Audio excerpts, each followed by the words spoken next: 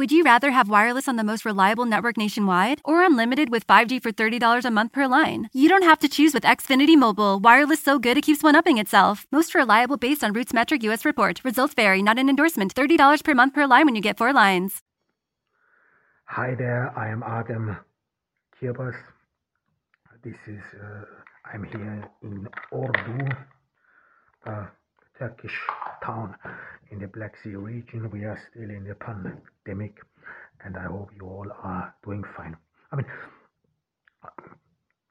Today I want to continue our investigation, or our overview about gender. Today we will talk about male masculinity,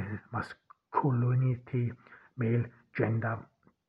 But before we go on, I want to make sure one thing. We talked about significant changes in the area of millennials. This is true, and of course, one of the significant changes is the pandemic, and I think the effect. The pandemic is a significant change in our area, of course, but we do not know yet how these changes will be. So it would not make much sense to talk about it right now. It will take approximately another year so that everyone will be vaccinated and so on, and then after this, when things start to normalize, it will probably take another 3 to 5 years when we will see the effect of the pandemic, and of course we will have to investigate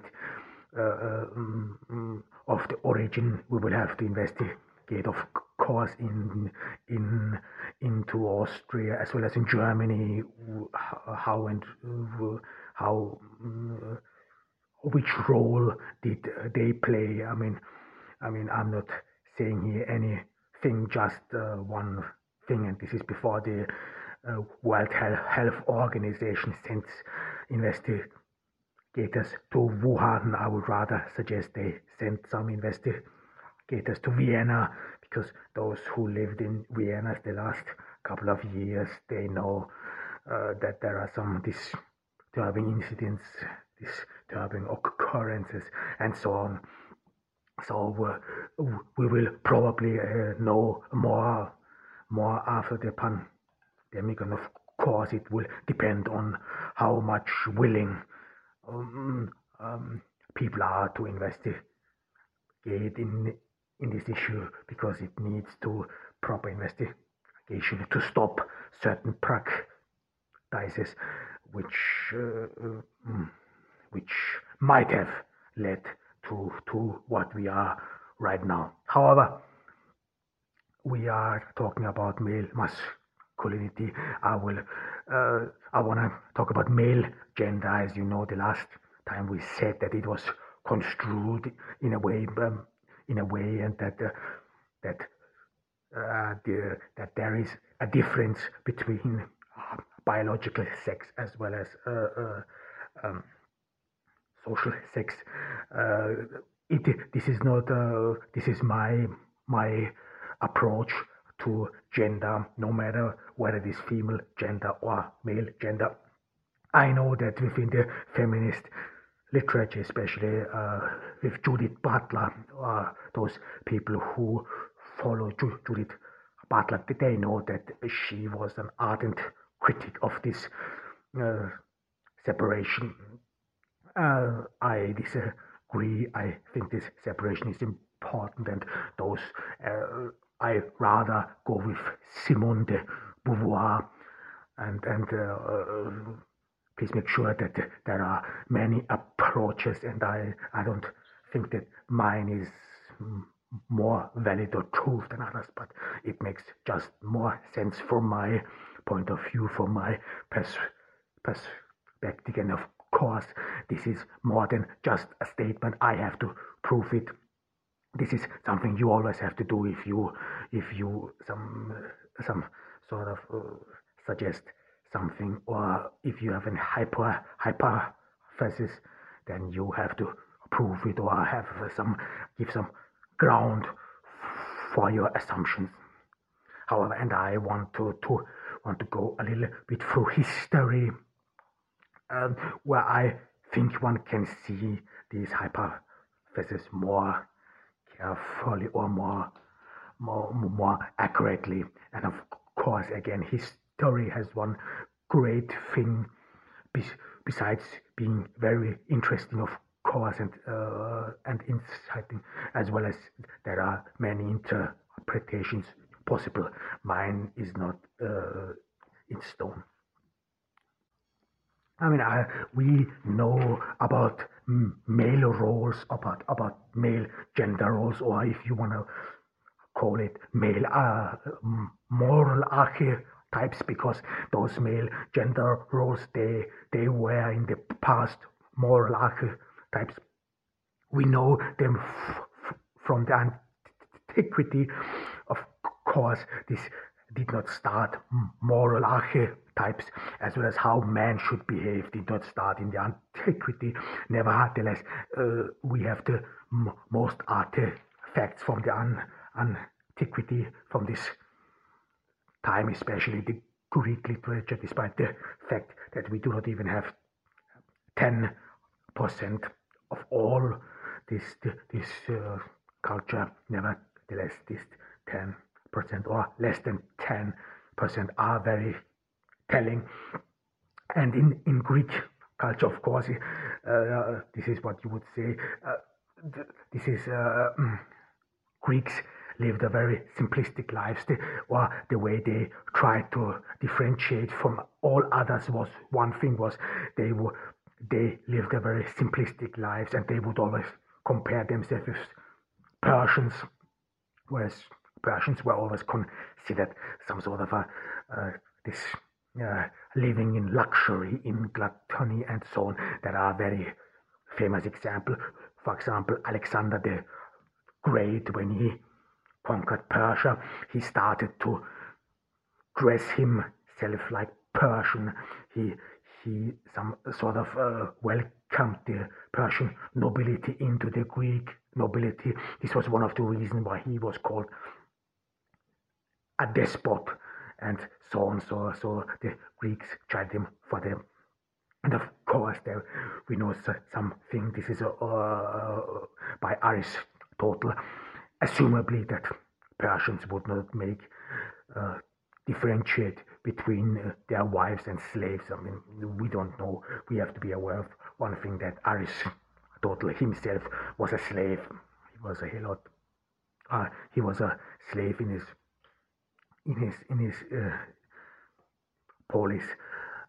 However, but this had a very fundamental effect, of course, in one way, how to behave, how to act, living a simplistic life. And of course, to this very day, this Greek confrontation between the East and the West play a crucial role to this very day. This is some sort of cultural separation between the Orient and the Occident, and nowadays in recent time between Islam and Christianity. So these things, and if you pay close attention in the Greek antiquity, these issues play a crucial role there, and even had a huge influence on today, as well as the Greeks would call everyone who is non-Greek a barbarian.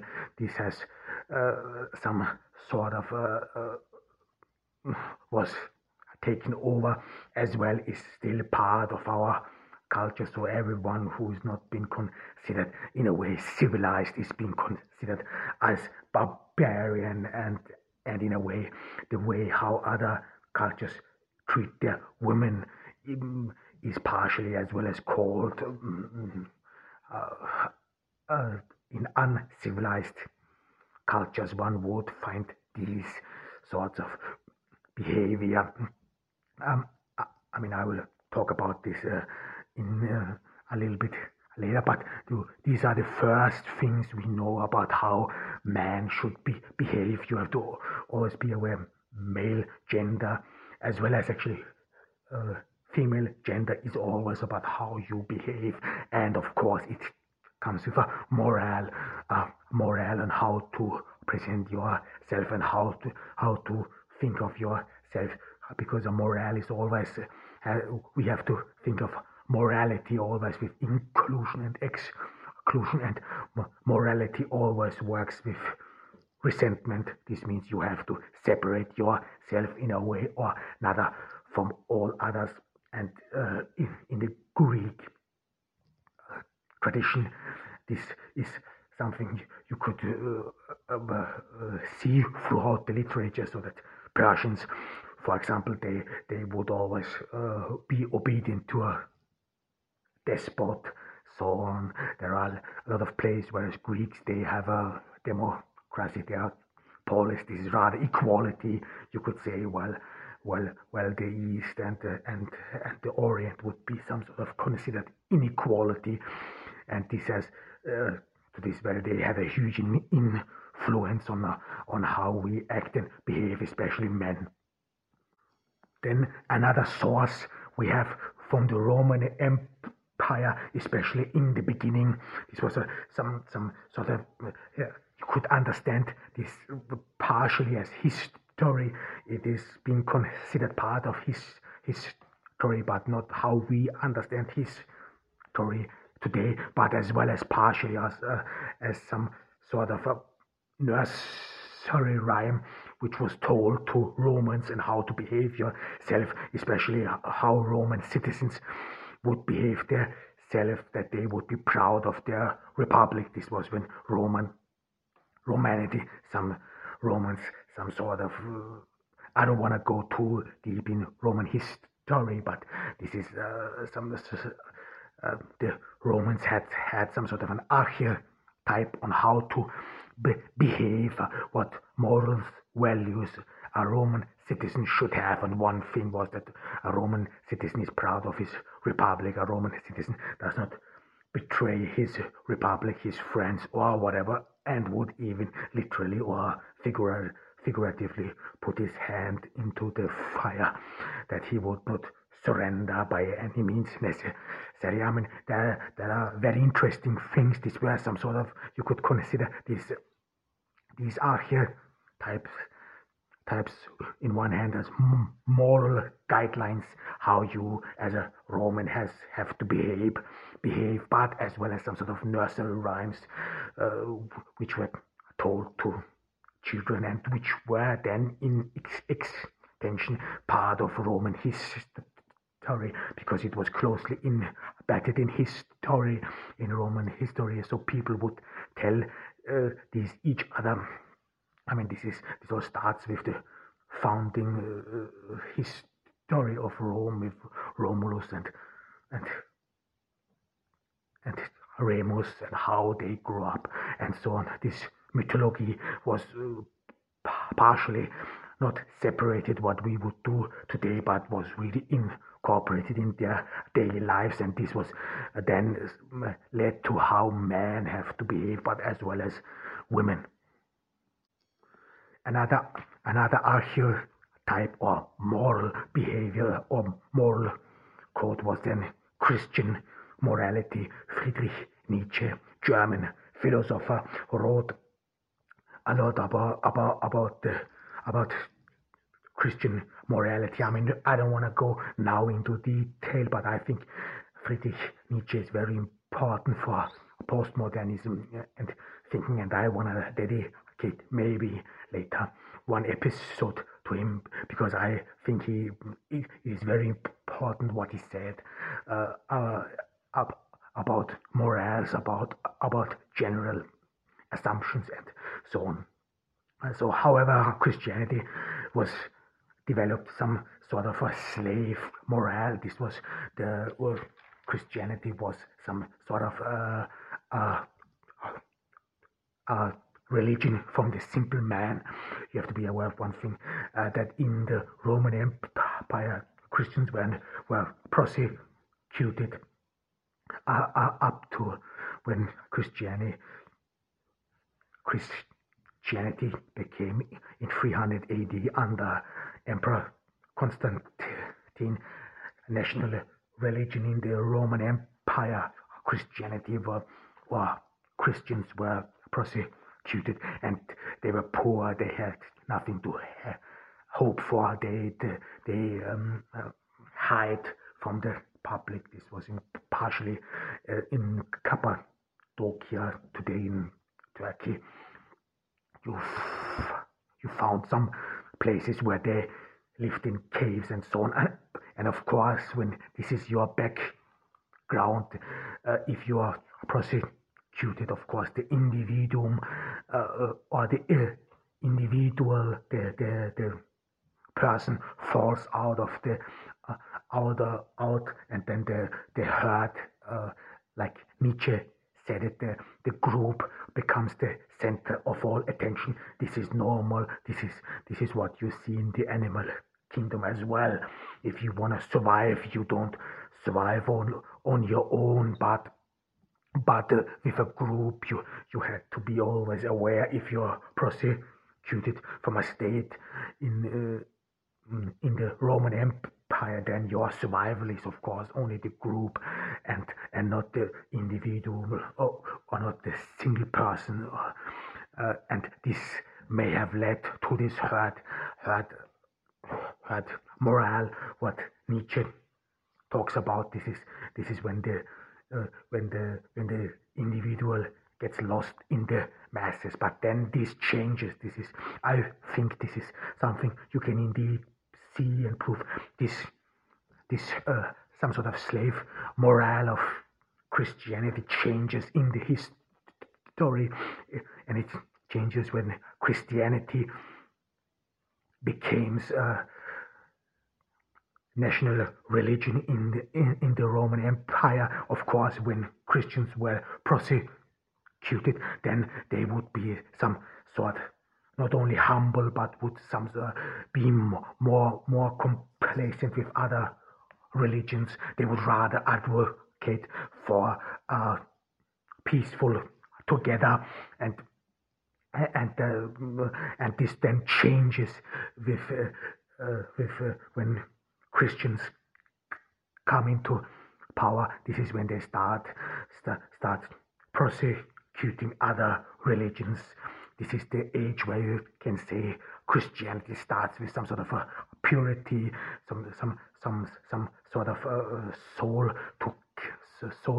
cleansing, being religious, pious, and then getting rid of this pagan rituals, which was part in the Roman Empire, which were very important in the Roman Empire. And before the Christians came into power, the Roman state was more or less, I mean, this is never clean, but it was more or less secularized. There were many cults, there were many religions, and the state itself was rather outside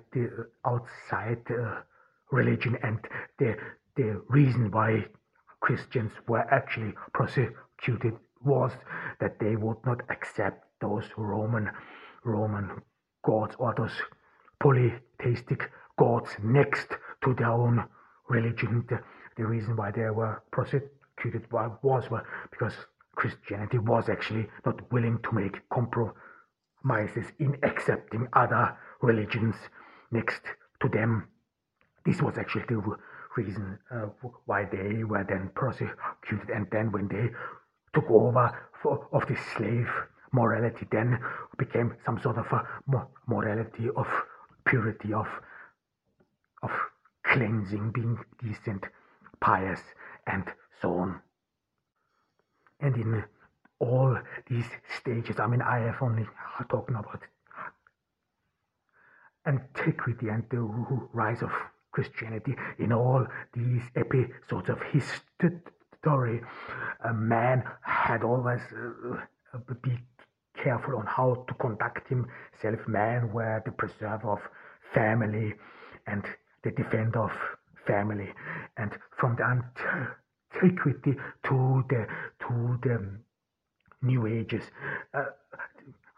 this was crucial. This was crucial because of militarism, and you could say, if you see this from this background, that militarism and the military played a crucial part on how men behave in public, as well as how they conduct themselves within the Roman Empire, as well as in ancient Greece. The military was very influential. In ancient Greece, the military defended the Greeks from Persian conquest, upheld Greek civilization. They had a high reputation, and in the Roman Empire, the military extended the empire.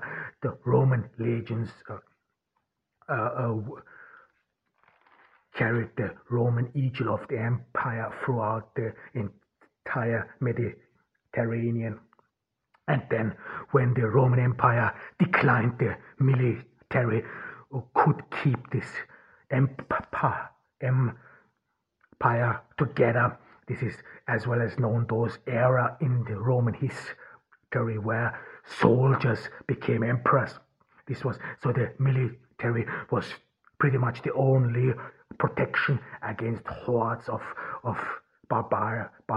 barbarians like Goths and Huns. And after the fall of the Roman Empire, again the military as well as swordsmanship like knights became very important in Europe, and they were some sort of a bastion against those plundering hordes, because after the fall of the Roman Empire, Europe some sort of fall into its dark ages. There were constant wars, and this would lead to the and of course there were religious wars, Reformation, and so on, and up to the Peace of Westphalia. Europe, or the history of Europe, is a very bloody one. In if you compare this to other parts of the world, Europe is a bloody continent. In Europe, many wars were fought about religion, about whatever reason, but nevertheless, the history of man of human history is first of all always written by man. This is something we have to admit, but as well as it is a history of war, as well as a history of the military and moral principles for man, how man should behave. This male gender derives their principles and guidelines from the military and the military life. I mean, you could say the first principle was to live a simplistic life. Of course, as a soldier, you live very simple.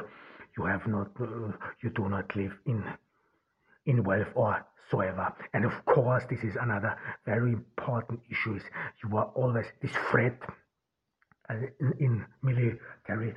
The big issue is this is the psychological effect is that there is a constant threat of defeat or being some sort of overrun by the enemy. This has led to some sort of an absolutistic thinking. Either I win or I lose. These are indeed military prowesses or military thinking. And another thing is being obedient to superiors, because this is the only way an army works. So that there are superiors, or that you have to follow your superiors. And as well as there is a very good example in the Roman Empire, especially when those soldiers, ordinary soldiers, became emperors. One big issue was that in the Roman Empire there were constant civil wars, and in these civil wars, always emperors would be killed. So a lot of emperors were actually killed by either by their own men or by a Praetorian Guard. And in order to protect themselves against assassination, this is what the Romans then started, or the Roman emperors started. They some sort of cloaked themselves in a way of divinity, that the emperor would be beyond normal humans, that the emperor would be special, and in order to stop people assassinating them. Later, this was extended to the aristocracy, because the aristocracy was nothing as the military class within the empire, and in the late Roman Empire, the military kept the empire together, and then the aristocracy became an institution in the Middle Ages and then into the New Ages, and this institution had always some sort of a cloud of divinity, and in order, of course, to protect themselves against internal foes as well as external foes, especially against assassinations. And another militaristic virtue, as well as some sort of a male gender, was defending your home and country. This goes back to the Roman Empire, to the beginning, to Greeks and whatsoever, and then in extension, taking care of your family, being the sole provider of your family, because you keep them safe, you keep the enemy at bay, you can ward off any attacks of the enemy. This means you, as the man, protect your family as well as you have to protect your family, and you some sort of mirror then in extent this role model as the great protector of your family. You are their great protector. And then later in Christianity, that the man preserves the religion and the tradition. This has to do with the military as well, because if new hordes like the Goths or Huns come in, they have their own religion, they have their own traditions, and if they win, then everything is lost. And as a man, you are obliged to, or this is being laid on your shoulders, that you have to protect your life and so on. So you could see that in the beginning, and this is up to the eve of the revolutions in the 18th century, this is where man or male gender is very militarized. It follows militaristic principles, how men should conduct themselves, how they should act, and this is of course to go on adventure, because military life had of course adventure in it, but mostly to be the sole insurance for the survival of the family, and this was very important, and this was the self-view of man up to the eve of the revolutions in the 18th century. And then with those liberal revolutions, things change. I said it in the past. I think that the French Revolution was more important than the American, because one thing the French Revolution did, they got rid of this feudal system in France, whereas in America, because it was far away from Great Britain, a feudal system had, like in Europe, a feudal system like in Europe had not developed. So the French Revolution was, in my sense, very important, and of course because of its proximity to Europe. However, with the French Revolution, some sort of a new moral archetype emerges. This is through the business class or bourgeoisie, and these are mainly factory owners and who built their armies, if you want, not on soldiers, but rather on trade. And this liberal revolution then had the businessman in the center, and the battlefield, if you want, was then the market. And this new businessman was then considered as the new role model. There's of course a very good study which I will partially use here as well. This is from Max Weber. Max Weber was a German philosopher and sociologist, and he wrote a very famous book. This is the Protestant ethics, which he argued would be the sole reason for the rise of capitalism. I mean, I would say this is only half true. There were other cultures as well, which were very trade oriented. For example, Islam did not have some sort of a Max Weber, nevertheless, or did not have some sort of ethics. Nevertheless, the Orient became very wealthy because of its geographical location, where they were some sort of could partake in the Silk Road to Asia, as well as could control the trade with Europeans. However, nevertheless, it makes sense to look into Max Weber as well, and Max Weber's Protestant ethics, which then became some sort of the ethics of the businessman. Business class is, you could say, has some validity,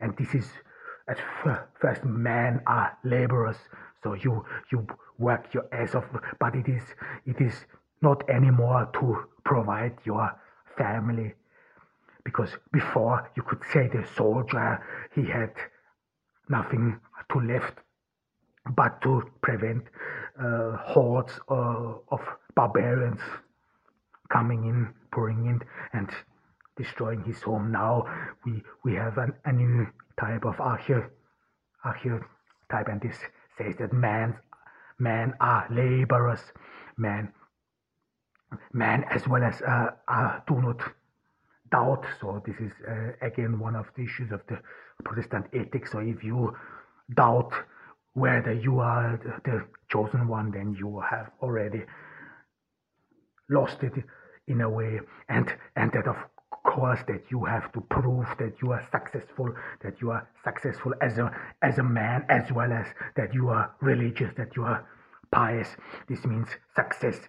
You could then need to show in a way through gathering of wealth. Laborers, being laborers does not mean just to work, but being successful means then as a man to work, and as a man, again, you are the sole preserver of your family. You are righteous as well as just. There are very famous plays of Friedrich Schiller. Friedrich Schiller was a very famous German author, playwright, and he wrote some plays, and in his plays you can really see the difference. What is some sort of this old aristocratic class, and what is now the new liberal citizenship, or what's the new liberal citizen? This difference, and one is of course being homebound, being closely to family values, being honest, and so on. And of course, with the businessman, or being a businessman, another factor comes to emerge, and this is your personal reputation. Because as a businessman, if you want to do business, people rather will make business first of all with their own kind. This is true, and as well as and then with people who have a good reputation, who are being considered faithful, who do not doubt themselves, who are pure in their intentions and this reputation. Then with the in this age, with those new with this emergence of the new business class, then became extended to his entire family as well, so that a man's reputation as a businessman, as being successful, could be hampered by his wife or his family members. And then again, the man became some sort of the sole guardian of his own family's reputation, of his family's perception in the public. So this and of course any negative effect then would reflect badly on him, and he could then lose out in this struggle for presenting yourself as being laborious, being successful, showing your success, because this is what it means, or you could at least interpret Max Weber in that sense, that being successful, you have to show in a way or another that you are faithful, that you are laborious. And how can you do it then? In exposing your wealth, in gathering your wealth, and this came with the change. But despite of the rise of the bourgeoisie, this liberal citizen character, militarism in Europe was not dead at that moment. Militarism, of course, in Europe developed a little bit different than in America. Some Europeans, me included, do not always understand this American fixation with the military. It made partially sense after I heard or read about some things. There is, of course, things you don't know, and however, that the militarism or the Veterans Day was actually brought forward or was initiated by black soldiers.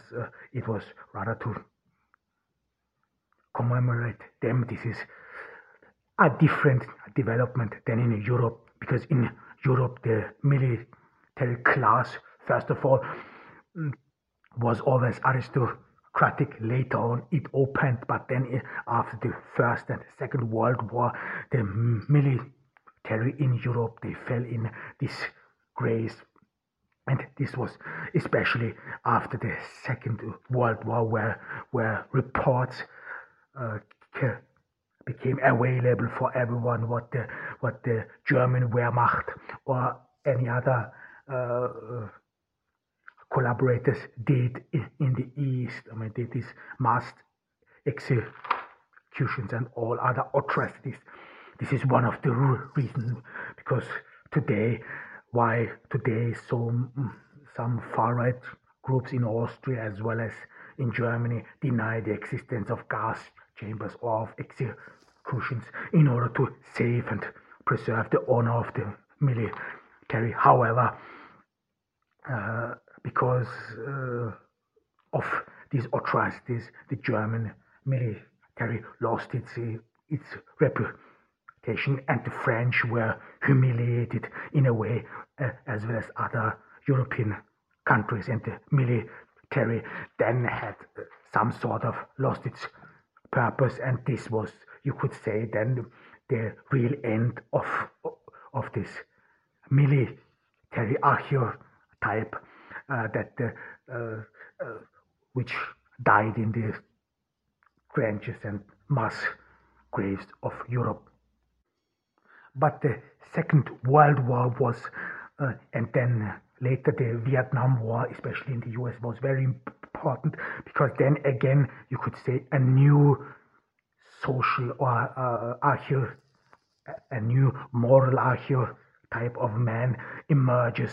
This is especially in the Vietnam War or during the Vietnam War.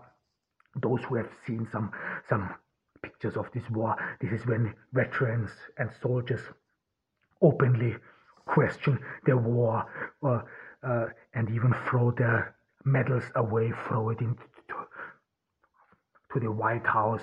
So those military honors, they do not count anymore. You do not can virtue anymore. The military archetype has no virtue anymore. This is the rise of flower power. This is when men begin, in a way, start thinking about being pacifists, that war and violence would be useless. And especially with the rise of the sexual revolution, this was in the 60s up to the 70s, with this flower power and this movement, the freedom of sexualization. Men do not oppress their women anymore. This is some sort of a new archetype of the new pacified man who thinks about the world and itself. And this then becomes very crucial for millennials, because in millennials then with this development of feminism over sexuality, this millennial masculinity then has a way more different approach, and we will look into it the next time. This was Adem Kirbas from Ordu, Turkey. I hope you all getting through the pandemic well and take care of yourself. Bye. There are more ways to celebrate than ever before at the Jeep Celebration event. Hurry in for great deals today on the only brand that lets you go anywhere and do anything. And right now, get $1,500 total cash allowance on the purchase of a 2022 Jeep Compass Latitude 4x4. Don't miss this great offer. Go to Jeep.com to find your local dealer. Hurry into the Jeep Celebration event today.